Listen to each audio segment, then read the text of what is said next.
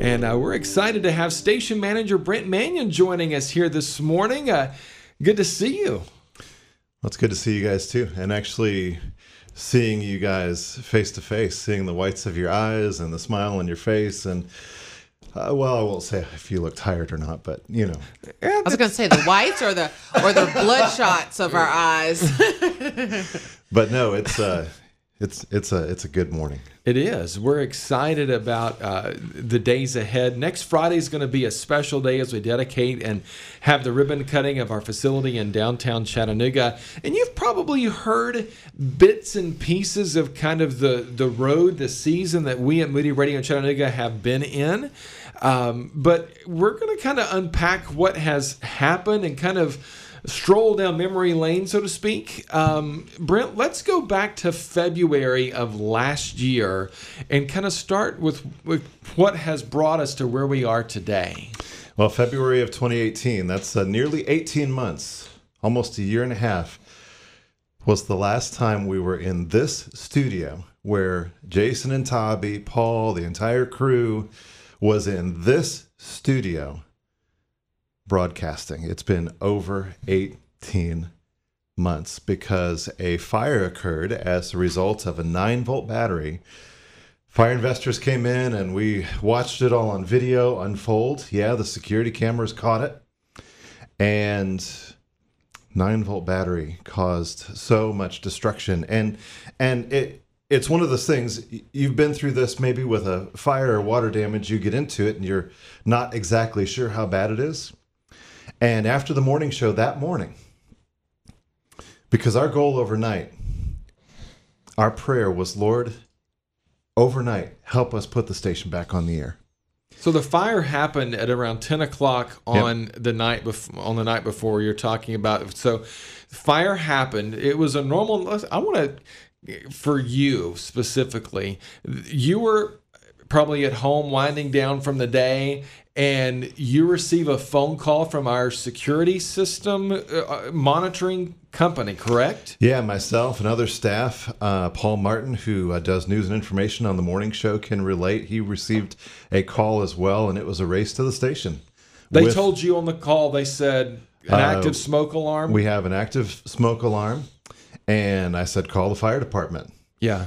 And I'll tell you what, local fire department, they were here within 9 minutes, pulling off the doors and coming in, and the damage was already done. So when you got to the facility, the fire department was already here and had gained access, is that right, by the time you were able to get to the building? Praise the Lord. They beat us. I mean, they were quick, and they beat us here, and they had already gained access.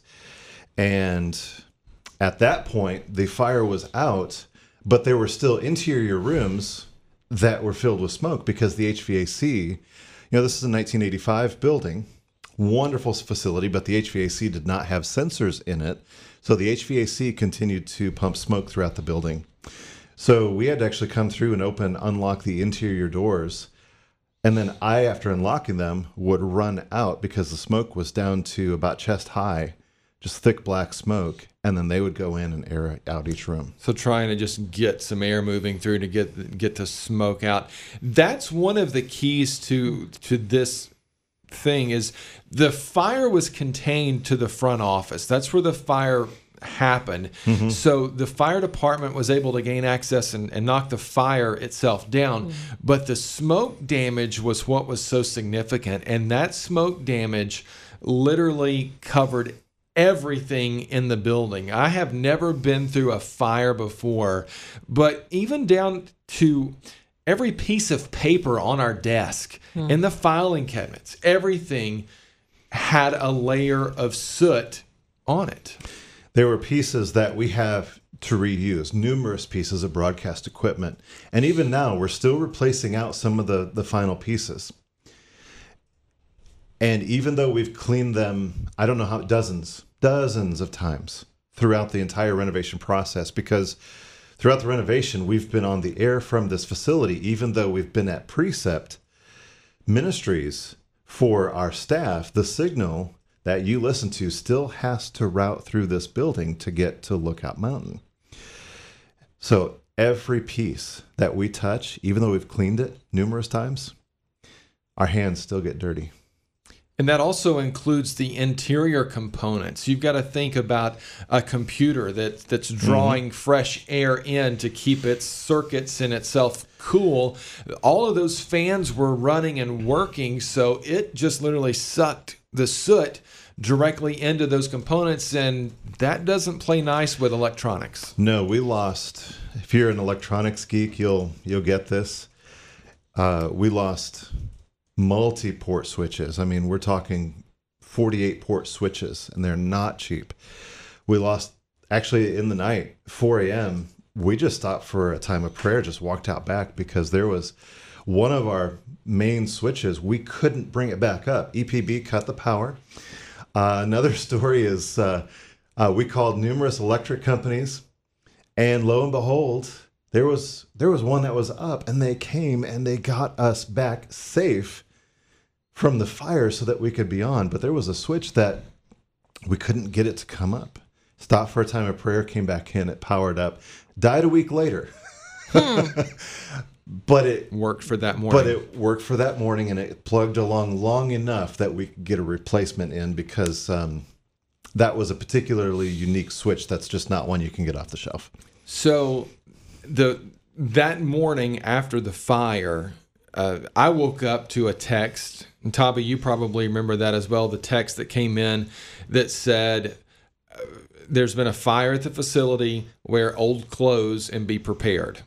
And when you see that text, as you begin to come to in the morning at the hour we have to get up, you really don't understand the scope of that. But when we walked in the building, I'll never forget coming into the building that morning and just being overwhelmed by the smoke, Smell, and the sights, because it was